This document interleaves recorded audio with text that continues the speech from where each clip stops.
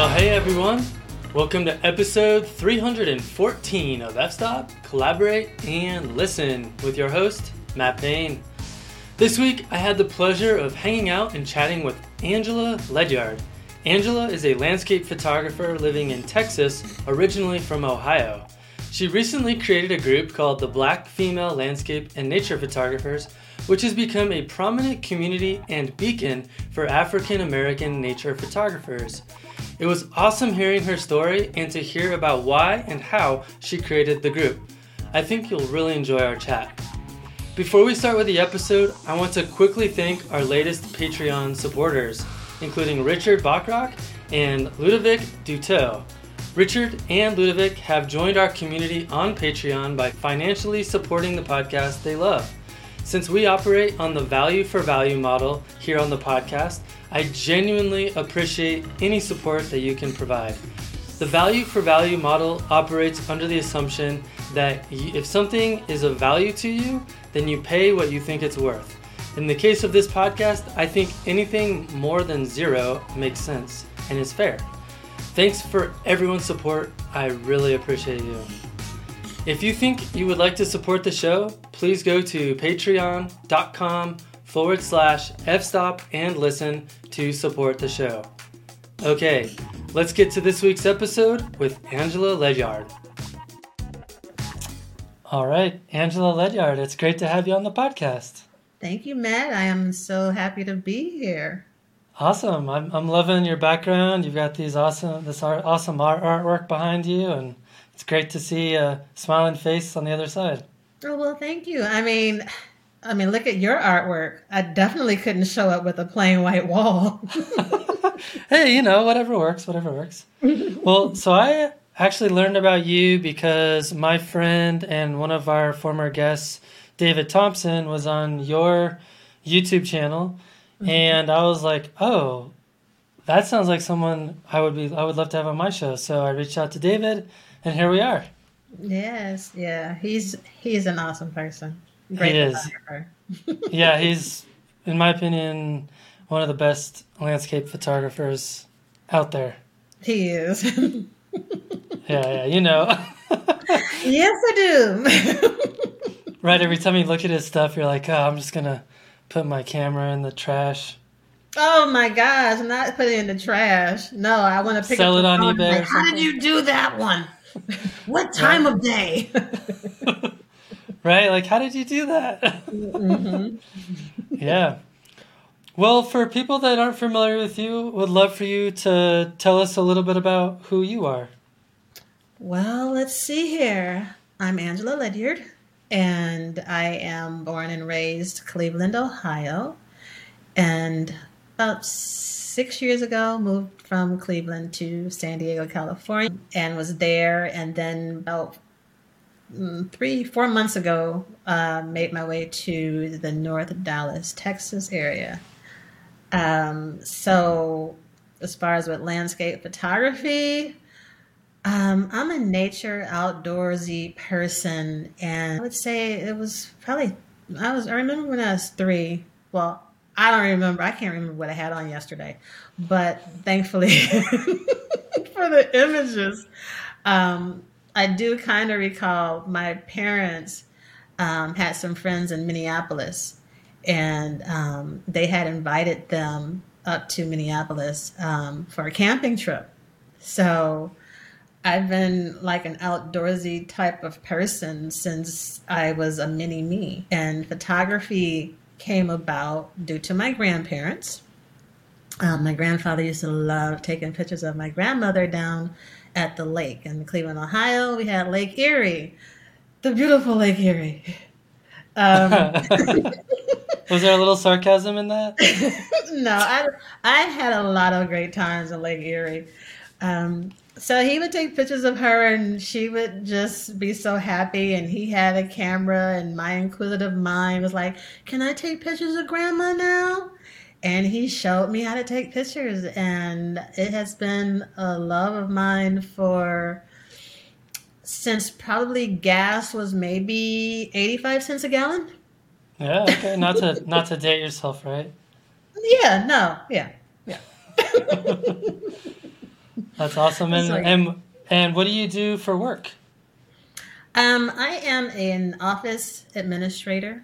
So I wouldn't say it's a 9 to 5 because I wear a lot of different hats, Yep. but I balance my life with outdoors.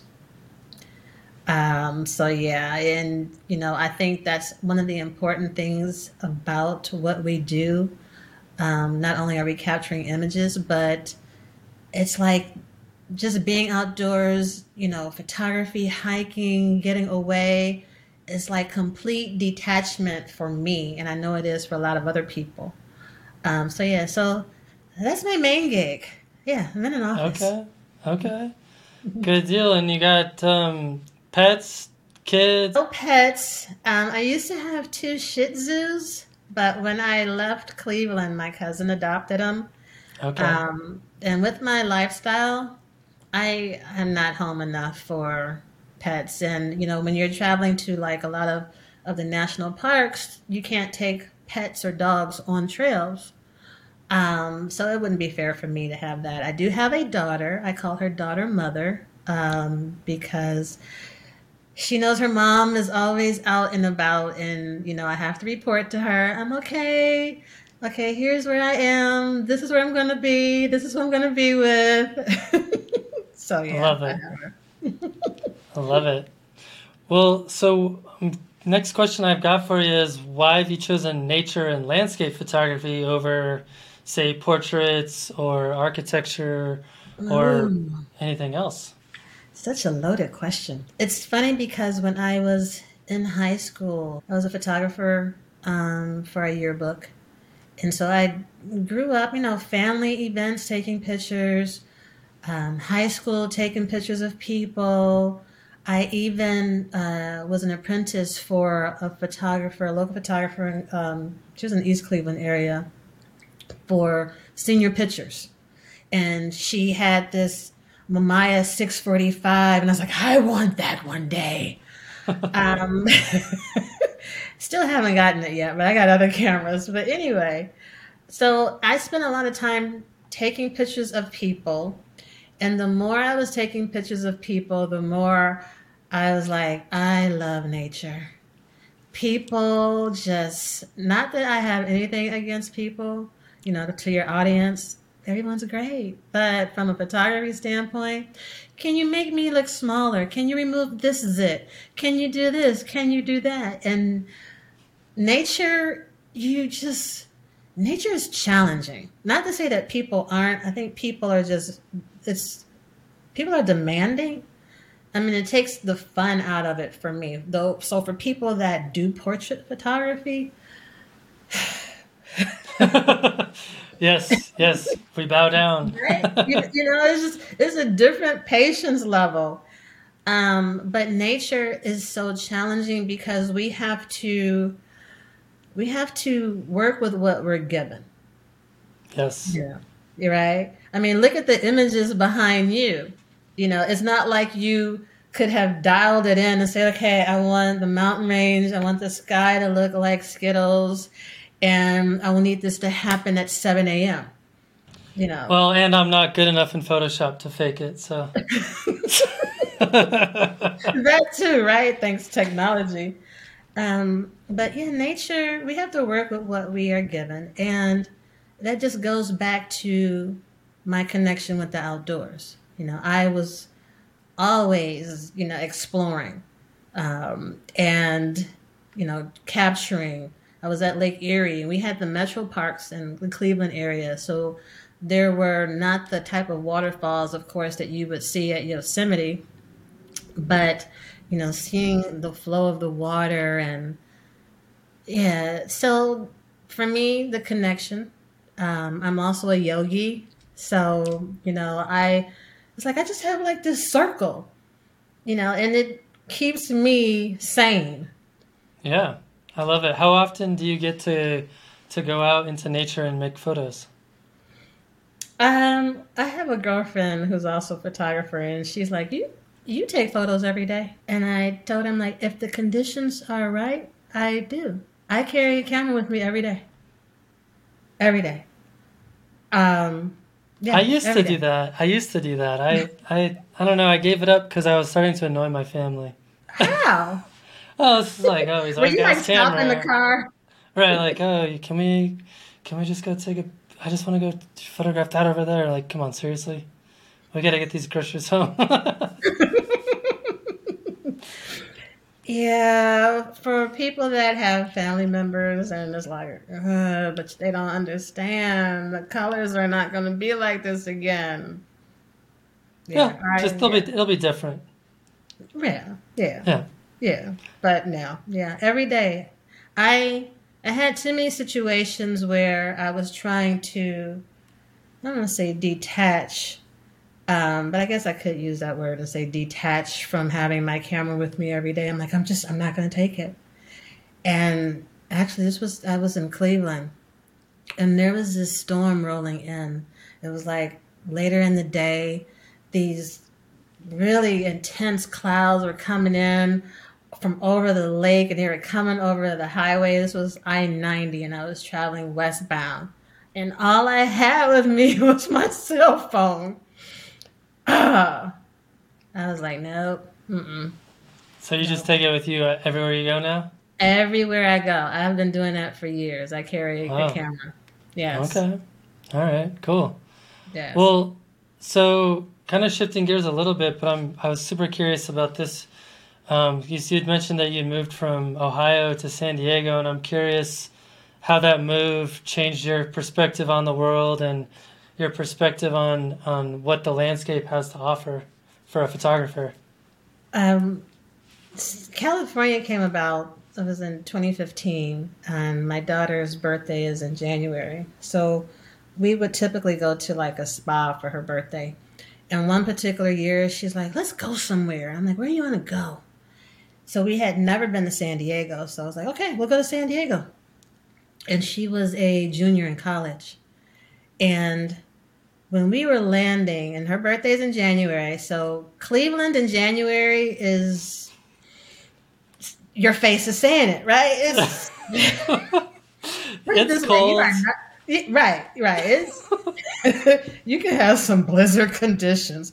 When we went to the airport in Cleveland and we were all bundled up, and by the time we got landed in San Diego and got off the plane and picked up the rental, we had maybe an eighth of the clothes that we had on when we were on the plane.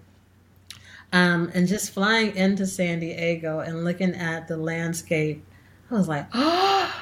So not only was it the weather, but the mountains that were there. And she actually fell in love with San Diego before I did. I appreciated it because we traveled before, and that, I had been to like Appalachian mountains and other areas, but she was like, I'm moving to San Diego. And I'm like, you go ahead. I'm moving to North Carolina. And, long story short, she was not going to let her mother move to North Carolina. She got me to San Diego. And I fell in love with it too. It was just, I think the highest point in Ohio, the whole state of Ohio's highest elevation, 1,000, I think it's 1,500, 1,541 or something of that nature. Right. And there are mountains there that are like 10,000, 14 feet elevation. And for me to just be on trails and experience, how the clouds roll in over the mountains. Oh my gosh. Talk about, if I could have married Torrey Pines Nature Reserve, that would be my spouse right now. That would be my spouse. Yeah, I've always wondered, like, for people that, grow up in the Midwest or the East Coast, like, and they haven't traveled west at all, it seems like the first time you do it, it's like, what? Seriously? This is what it's like out here? Are you kidding me? I mean, it's so different. I mean, Right. I'm lucky I grew up in Colorado my whole life, so, like, I didn't really know anything else, but, like, every time I've gone east, I'm like, oh man, I feel so sorry for these people not having, like, they don't live where it's awesome, no offense to anyone listening, but man, like, I could see how that would be like a total totally mind and life-changing event to see that kind of stuff for the first time, you know? Right. And to live it, you Yeah. know, it was just, to drive. There were plenty of times when we first moved out there, I lived, I think it was like 20, 22 or 25 miles away from the office. And I would be on the highway. First of all, I was like, oh my gosh, I'm taking like 4 highways to get to work. I had to get used to that. But everything at that time in their winters was like plush and green. And Right. I'm like, I get to see this all the time. And it is when, like, for someone like you're in Colorado, you're like, yeah. California, yeah, we got the ocean. Yeah, we got mountains. Yeah. Right. And a lot of them go to Florida. I'm like, where do you guys go on vacation? I'll go to Florida. I'm Yeah. like, Yeah. why? Florida, or they go down to Mexico? Right. Which is like an hour away. Yeah, but Right. yeah. So you then recently you moved to North Dallas in Texas. What prompted that move? Because of I really have a bad habit. And my bad habit is I like to travel and take pictures and be out and about, and someone has to pay for that habit. So if there's any sponsors out there that really would like to sponsor my habit. So I was spending a lot of time away from my expensive apartment, which, that's California. Right. And my daughter, who was also living there, she also had her own place. The place they were increasing her rent. She's like, okay, that's it. And I'm like, well, where are we going? So she had named Dallas, Houston, Vegas, Phoenix. So I was like, well, if it's Vegas, that means I can still get to California, Utah, and Arizona. I'm like, Phoenix, no. Houston, no. I said, Dallas has storms. Okay, That's that true. may work. That's true. Yeah.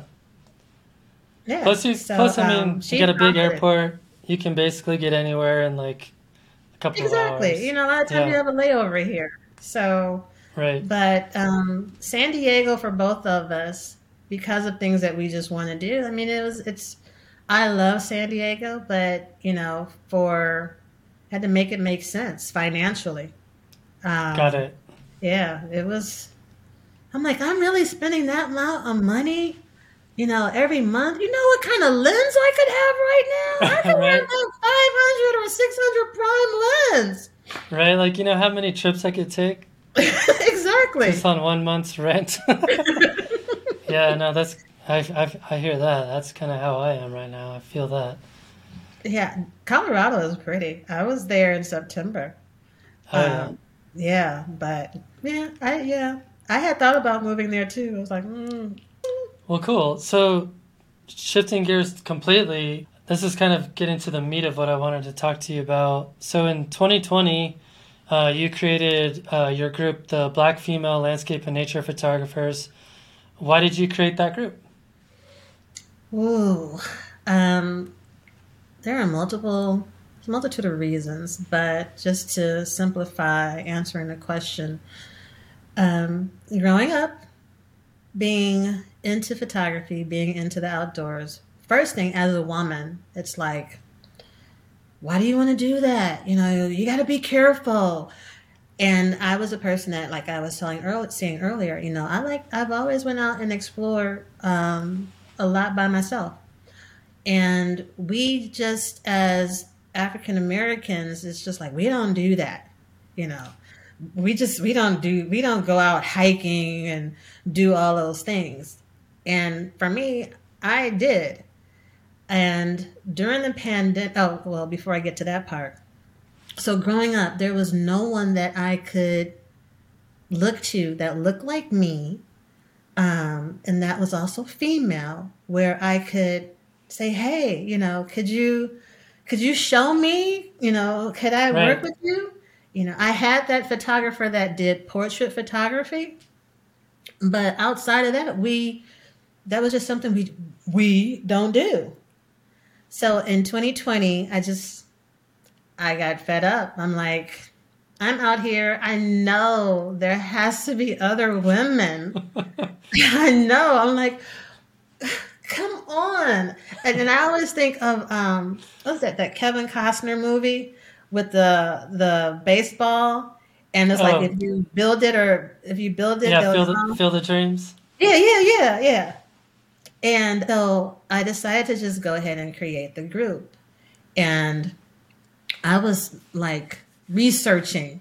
I'm ghosting people, not really ghosting, but I'm stalking people's social media and like searching for, black female photographers, and there's like portraiters, are coming up. I'm like, okay, black female landscape photographers, African American, and it was just like there's no way. I knew some men that went out and they were outdoor photographers. They were black men, but I'm like, I know they're out here. So created the group and created a Facebook page that's private to the group. That's pretty much a safe space, so that the ladies can discuss where they want to go take pictures and they don't have to worry about some strange person.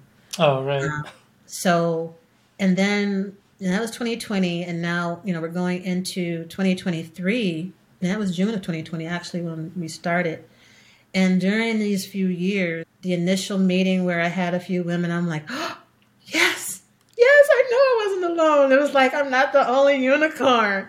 And we had meetings and trying to come up with ways to support each other and build a community.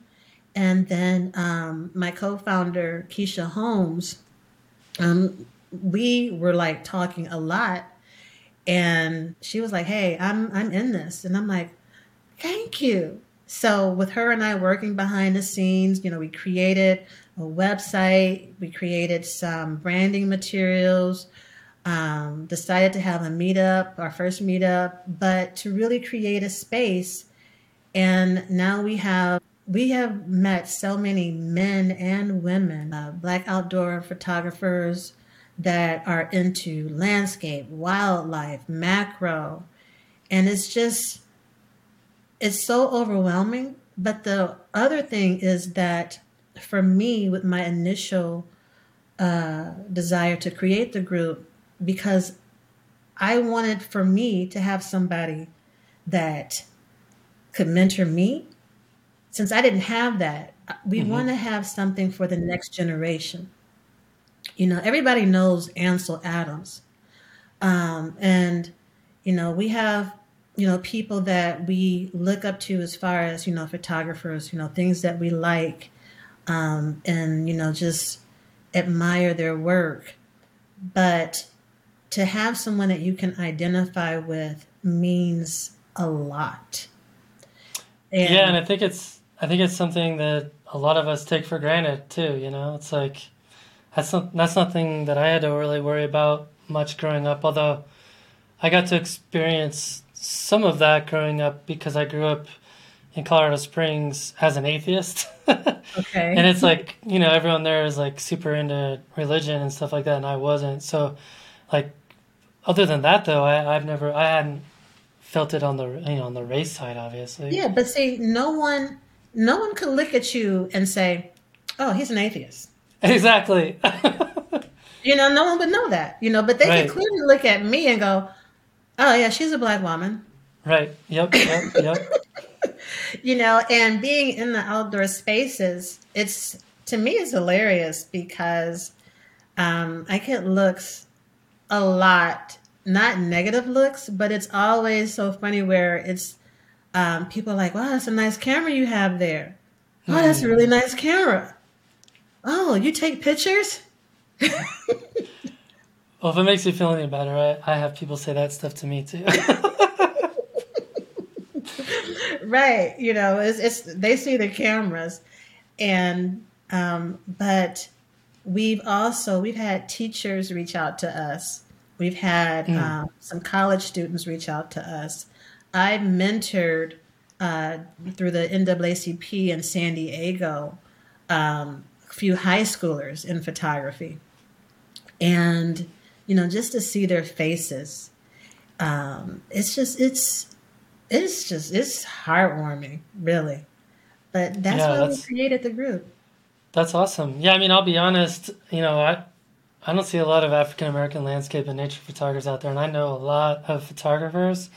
And I also don't see many women African American landscape photographers. So I love that you've created the community for others like yourself. I was checking out your YouTube page and your YouTube channel, and some of the comments on there, I noticed a ton of other men and women of color saying kind of the same thing, like, oh my gosh, there's a place for us now. And so I'm curious, how has the creation of your group provided something that's been missing? The existence. Just by existing. That's the main thing right there. Resources. We have people that reach out to us with questions. We have people that reach out to us as far as, I'm thinking about going to California. What are some places?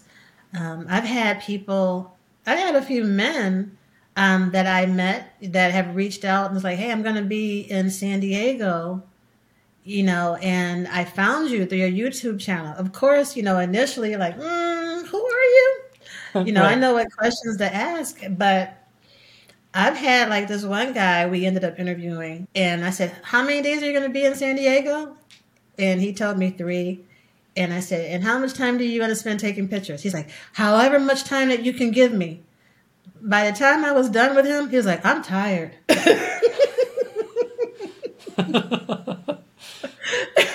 That's awesome. Yeah. But like you said, you don't see a lot, out there. And I personally, it's not like I'm at the point where I'm just going to be out in nature. I've always been out in nature. Do I take inventory? I used to. I mean, which you can't help. If you're on the trail or if you're out with your camera and you're walking past people and you're like, hey, hi, and they're and you're hi, hey, and back. Like I said, someone can look at you. They don't know what your religious beliefs are, but we can look on the exterior, right? But with that being said, to run into somebody or to know that they're out there, actually to run into them is very low percentage. But knowing that we have so many more people that are out there and that are now bringing more awareness, that's a big thing. One of the things I was curious about is and there's no right or wrong answers to this question, by the way, but for someone who's a woman of color, are there things that you have to consider in terms of preparation or planning, or things that you might have to worry about in terms of your travel into nature that someone like me perhaps wouldn't have to worry about? For me, I have not had that experience. I prepare no different than you. I'm checking weather. I'm checking, my gear, be it, shoes, the conditions. I think for people, which don't get me wrong, I have people who have shared that, they're fearful. Right. There's people who have experienced certain racial situations, or being told, what are you doing out here? But, for me, I don't know if it's my inner, but I don't look for that. I'm looking to be outside. I'm looking to hike. I'm looking to connect. I don't put that energy out there of fear. But as far as a woman, which, has nothing to do with race, but being a woman, there are things that we as women have to make sure that we have protection and such things. But I think, as I'm saying it now, men as well. It's not like, oh, for sure, you guys are exempt. Yeah, I know. Yeah, it's funny. Like, people always ask me, "Oh, aren't you afraid you're gonna get attacked by a bear or a mountain lion or whatever?" And I'm like, "No, the only thing I'm afraid of is other people." Exactly. Yeah. I hear that a lot. I'll post being out, in the woods, and I'm always getting men that are like, be careful. One guy even said, what type of protection are you taking? I'm like, for real? I'm not going to answer that on social media. That's stupid. Yeah, yeah. And I am more fearful of the interaction of humans. And I told them, I'm like, just because we're out in the woods where there's mountain lions and there's bears and snakes, what so have you, I hate to bring it up, but when you look at the news and the amount of violence that takes place between humans, I'd much rather be out with the mountain lions than the bears and the snakes. Yeah, you have much better odds. Exactly. Exactly. Yeah. You know. Yeah, no, that makes sense. I mean, I've definitely had some pretty wild encounters with humans in the outdoors. I had one situation way back. This is like, gosh, this was like 14 years ago now, but I was camping with my parents and my wife and my son. It was like 1.5 at the time. Hmm. And like 2 in the morning, this car comes flying through our campsite, and we were like camped up off the side of this dirt road. And they're yelling and screaming and saying that we took their campsite, and then cussing up a storm. And then they drove down the road a ways to camp, and they started firing off their guns all night, playing loud music. And then they came back the next day with guns, and they were like threatening us. And one of them was like shooting at the ground at our feet. I mean, it was insanity. So like we were like, okay, we're out of here. We're gonna go home now. You Yeah. know, I've never had anything like that happen with a bear. Right. You know, The bear basically is like, what do you have for me to eat? exactly. Yeah, yeah. And You as know. long as you don't let them smell it, you're probably gonna be Right. fine. Yeah, put it in a bear locker. Let's be smart Yep, about it. Yeah, and yep. I haven't shared this, but, as we're talking about it, when I moved to Texas, I was not even here a month. And, I've driven the Jeep that I had at the time around, California, Utah, um, Oregon, just so many places on the West. And I wasn't here a month and my car got totaled. Somebody ran into me. Oh well. So when I tell people, look, do not come for me for going out in nature. Leave me alone. Yeah, that makes sense. Like, I think I probably give the message like, you need to be concerned about me if you keep bringing up me going out in nature. Well, so I know this is a bit of a paradox, a chicken and the egg situation, but why do you think there are so few prominent or well-known African American nature and landscape photographers? I mean, obviously y'all exist, and I want to see more of you out there. So, what is the root cause of this, do you think? I think it's a few different things. One, the fact that growing up, we have people telling us, you don't do that. We don't do that. That's too white to do that. Gotcha. I was like, what? Okay. So you have that. The lack of us not seeing ourselves successful. And I think it's also because it's a closed door. There are white women that I know that are amazing landscape and nature photographers. And they have the struggle of getting notoriety. And it's just, I think it's the fact that we have to work on changing the mindset. It's not about, well, this space only belongs to white men. No, this space, the outdoors belongs to everybody. And, when you couple the fact that African Americans or people of color not seeing themselves, and not only are they not seeing themselves, who else is seeing them to know that they're out there? And Right. right, and I tell them, a lot of the ones that I know that are amazing with their photography, I'm like, we need to see more of you as well. We all have seen pictures, and I'm just assuming that a lot of people have. But you have Yosemite Valley, right? And let's even go as far as saying Firefall. And you have thousands of people there trying to catch the firefall that happens at Yosemite. You're seeing all these beautiful images. how do I know that a black person took the picture? You know, Yeah, I and don't know. How would you know? exactly. So it's like we need to be more present. We need to have images of ourselves out there in these spaces in order to bring more attention that we are out there, that, we took that picture. So, and until we are able to keep doing that and changing the narrative that we are out there, and trying to also get brands to know that, yeah, we're here.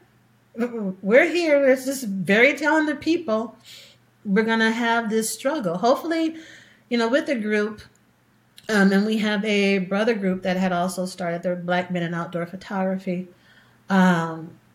With that, and, getting more people coming forward and getting their art out there, we are very hopeful that we'll have more brands, seeing people and inviting them to do talks, Yeah. Yeah, and you've got your YouTube channel, which you're using to interview other people of color, and I'm curious, kind of where do you see that going in terms of helping to accomplish some of the goals that you're discussing here? Well, with the YouTube channel, we are continuing to do interviews.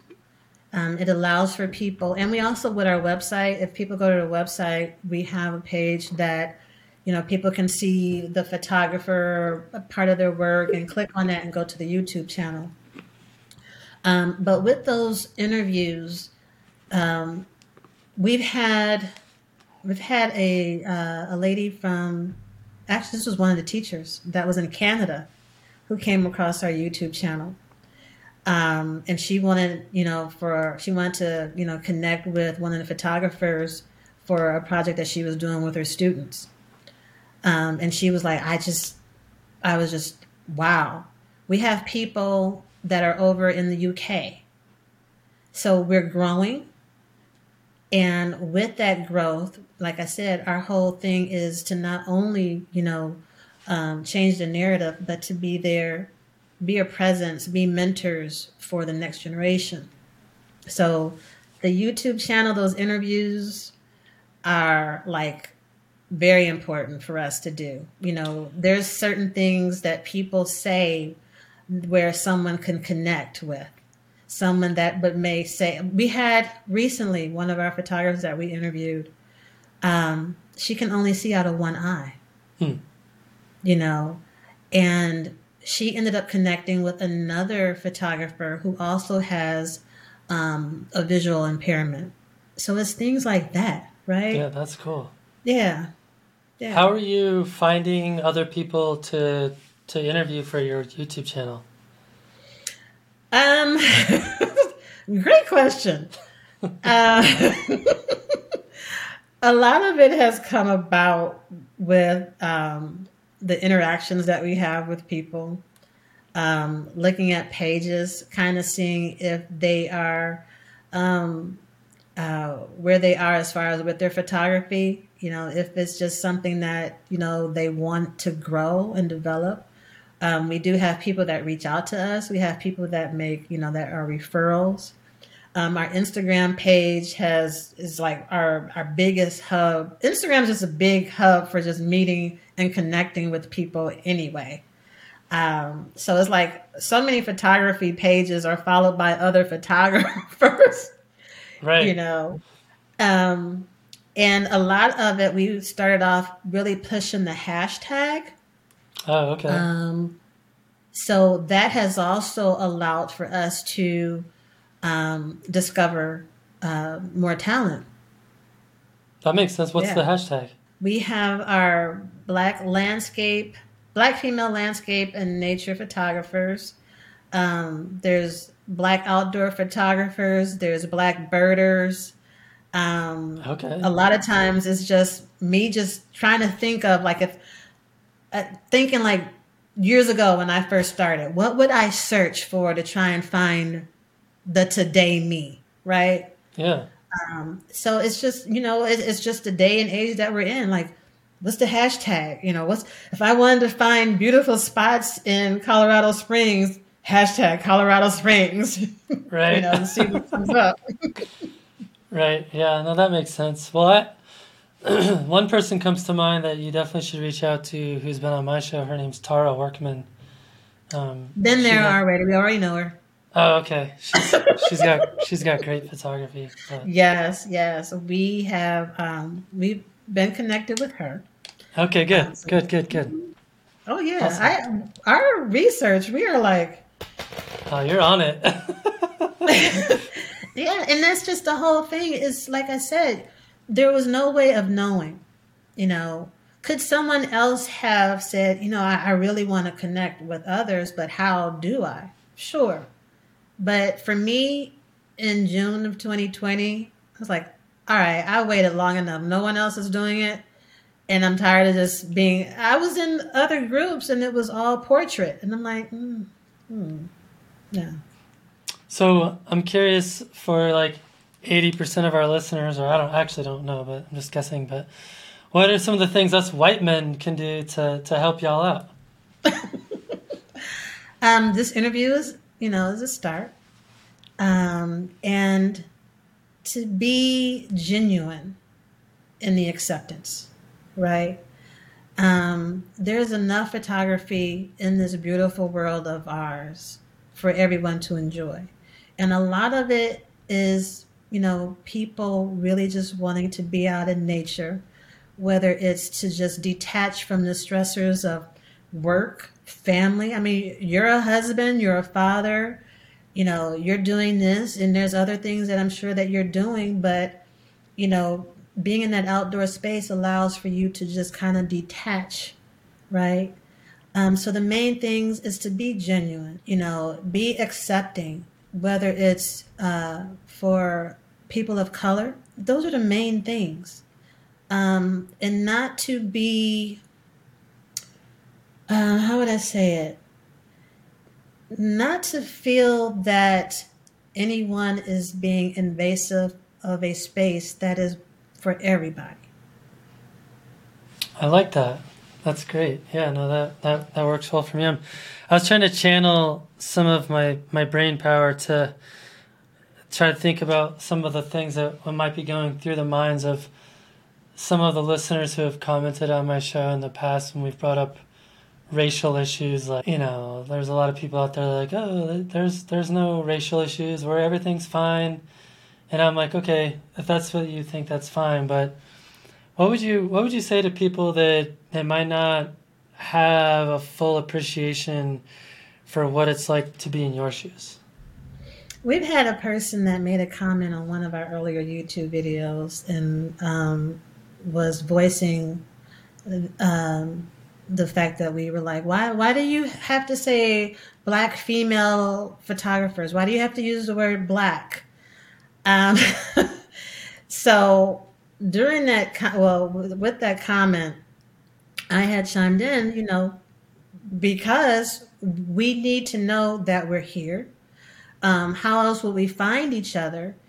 And I had asked the person, I said, one of the things that you can do, rather being upset that we are clearly trying to connect and build a community, and not saying that we are not accepting of anyone else. No, it's not that. It's just the fact that it's really easy for like I said, for white men, to just, a lot of people think of landscape nature photography as just white men out there.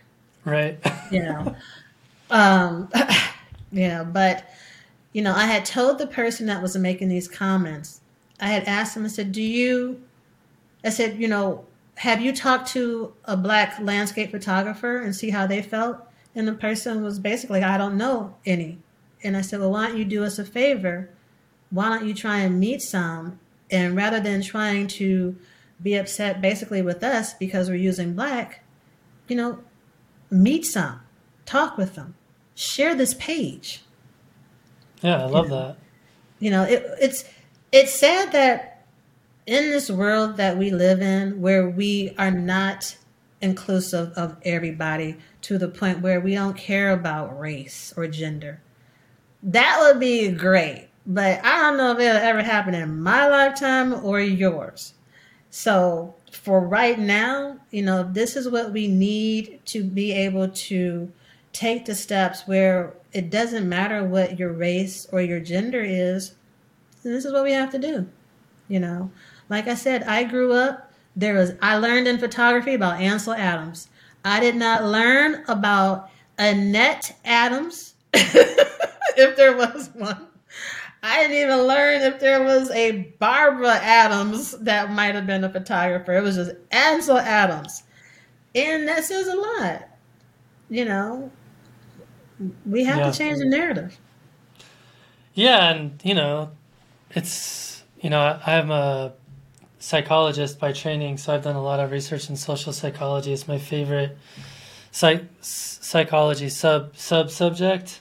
Okay. And with that comes a lot of research around things like implicit bias and things like that. And basically, because of the way we're wired evolutionarily, like we're all sort of racist in our own ways, whether we admit it or not, because it's hardwired into the way our brains identify between in-group and out-group. And it's like that's how we survive for so long. It's like, oh, that person's like me, so they have less of a threat to me, and that person's not like me. And it's hardwired into us. And so I think the solution to that is like just recognize that it exists, acknowledge it, and then move past it, So exactly. It drives me nuts when people are like, I'm not racist. And it's like, well, maybe not like on purpose, but right. Like, we all have biases. So right. Yeah. And in order for us to change it, like you said, we have to make changes. Yeah. Well, talk about totally shifting gears, but I want to spend a little bit of time talking to you about something you'd mentioned in our emails. You had done a 5-day trip to Peru, and I would love for you to talk about what that adventure was like, because that's a place that I would love to visit someday myself. Peru. Okay, let me backtrack a little bit. Okay. Hiking in California. Okay, great. There's hiking. Yes. Mountains. Yes. Going to Peru and preparing to go to Peru. I'm like, oh, there's this thing called elevation sickness. Altitude sickness. Yes. Oh, okay. Let me look more into that. Took the precautions. In California, I was hiking. I'm cycling. I run almost every day. I considered myself to be pretty active. So much so that, I tend to, when I'm out, I'll have like 25, 30 pounds of gear on my back. Cause for me, it's just an added workout, make the legs stronger. Peru was beautiful, but it broke me down. Oh my gosh. It was, that hike was the views. And I had my camera, I had my day pack on me, and I had my camera, I had a think tank camera bag on the front. And I was just, so Peru, and just hiking and being in California, I was trying to stay active so I can prepare for the altitude and the hike in Peru. And I had my day pack on the back, and I had my camera on the front. I had a think tank camera bag. So with that day pack, with the 2 liters of water, the high altitude, my legs hated me, but the beauty of the landscape was amazing. And the first day starting out, I'm using every camera I had, even my phone. And when we made it to the camp, I did a video, and I'm like, my bunions have bunions. I don't know if I'm gonna make it. But it was so worth it. There was this area, this one part of the Inca Trail where we had to scale a rock. It was that steep, the steps. And I'm like, how am I going to do this? Because I have my camera back in the front, I have my tape pack in the back of me, and all I can think of, just keep laying forward. Just keep moving the pack leg forward because if you just shift back a little bit, you're going to tumble down the side of a mountain for a while. Oh, wow. It was great.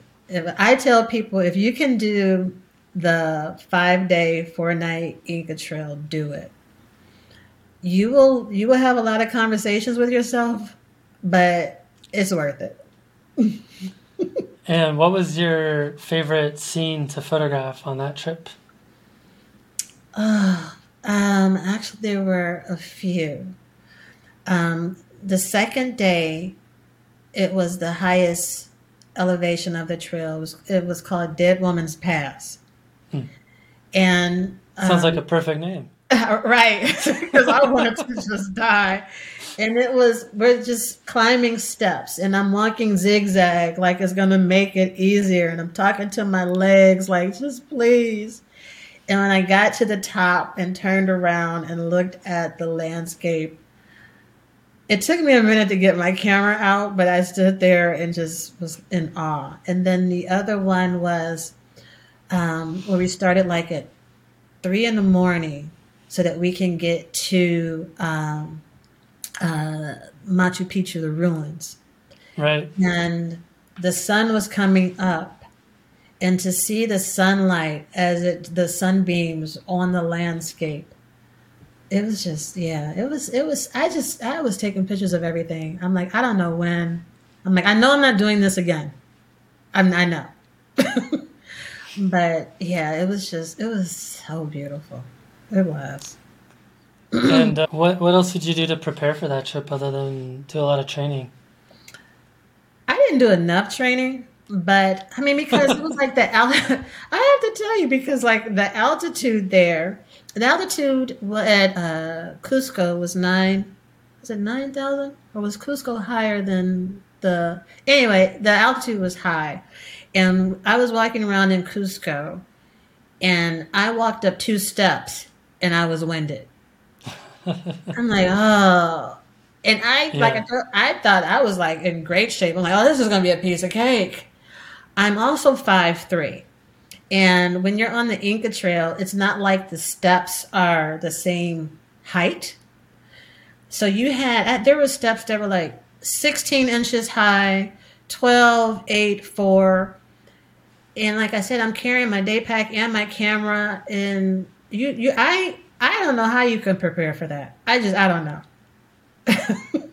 Gotcha. And yeah, but it's definitely a mind over matter. And with the photography out of it, I don't even know how I was able to get the pictures that I got, honestly, because I would stand there and everyone's not together. Everyone's walking at their own pace. So there were times where I was by myself. And I remember taking the camera out because the way that the clouds were coming in on the mountains, I'm like, oh, I got to get that. That is so beautiful. And we're also hiking during the day. So it's not like ideal as far as the color, like the sunset or the sunrise. So I'm like, I don't care. I'm getting it. And most of the time, I didn't even think about putting my ND filter on because it's like, this is physical. I don't even care. I don't even want to grab it. Right. Yeah, there's no point. It's like, I just don't care. But it's amazing. And, doing that and looking at photographers that, will climb snow-covered mountains to get certain images. I'm like, I feel for you. You guys are walking in snow for the guys that do that. And I'm looking at the image behind you. Yeah, what was that hike like? No, that was taken at sunrise at 13,900 feet after about a 10-mile backpack.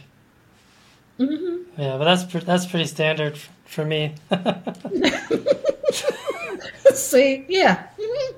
Exactly. But I'm kind of a freak show. So. No, you're not. No. And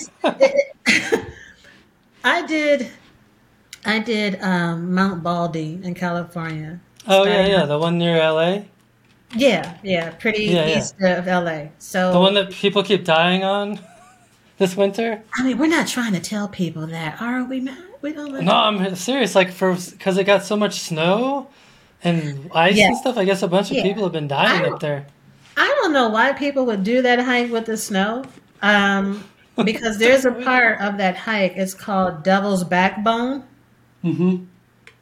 It was sketchy for me, and there In was good no weather. snow. Yeah, I think that's what happens. Like people, they're down in the valley or whatever. Like, oh, it's fine, and they get up there and it's like totally, you're just totally unprepared. Oh yeah, no, I would have We turned we get that out. a lot in Colorado too. Like people come in to Colorado, they go to Rocky Mountain National Park. They're like, oh, I want to climb a 14, or I'm going to climb Long's Peak, and they're in tennis shoes, and they have like a water bottle they got from the grocery store the day before, and they don't realize it's like 30 miles round trip, and you gain like 6,000 feet of elevation, and it's not easy, and yeah, people Hmm. die up there every year, so it's Yeah, same old stuff. yeah, exactly. And and for the type of photography that we love to do, where it involves, this hiking, these high elevations, it's all goes back to being prepared during the research. You know, Exactly. if it were Yeah, yeah, easy, everybody would be doing it. that's true. But That is true. That is right. true. So So yeah. what's next for you? What's for your group, for your photography? What do you got coming up? Oh gosh. Well, we're gonna celebrate in June. We're working on how we're gonna celebrate with the 3 years for the group. So we're Cool. planning on Nice. revamping the website. We're pushing for more local meetups. We had our first meetup in San Diego. Then we had a meetup in Denver area last year. So we're pushing for more local meetups. So we're working on that website. For me, um, I do a little bit of everything. So I'm trying to program my mind because I also am a FAA certified remote drone pilot. So I try and program my mind that, Angela, you cannot be five people at one time when it comes to photography. Are Um, you one of I those people tried. that's got you got the tripod set up and you're flying the drone at the same time? Are you one of those people? Guilty. Yeah, no, I'm the same way actually. I am.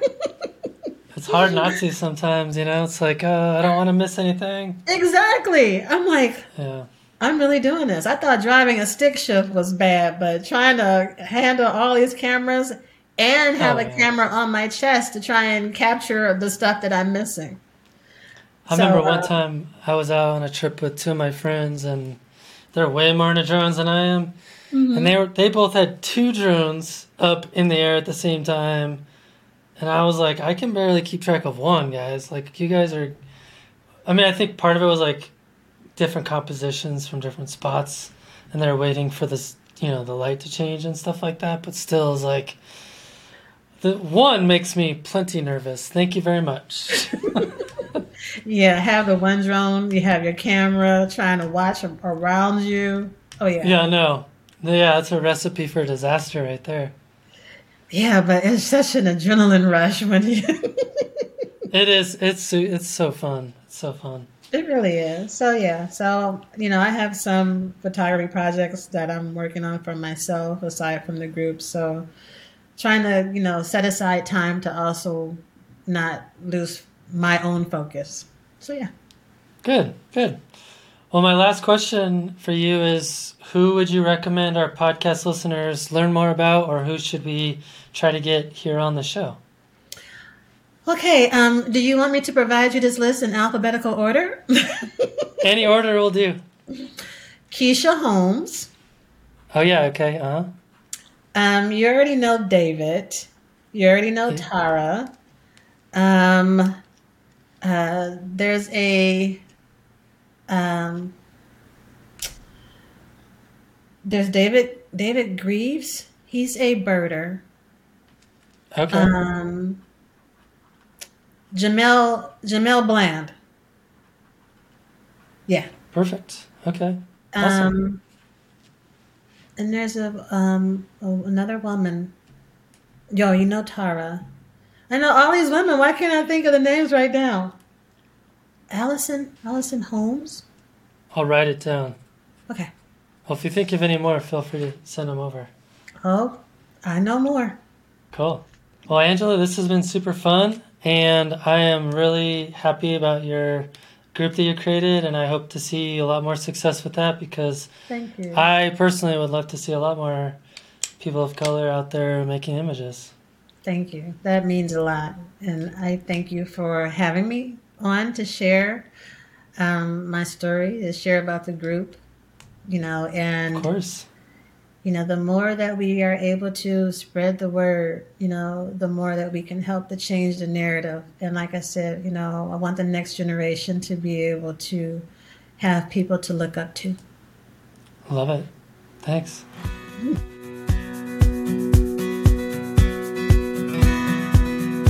Well, thank you, Angela, for the great conversation and for all you do for our community. It's quite inspiring work that you've undertaken, so keep up the awesome work.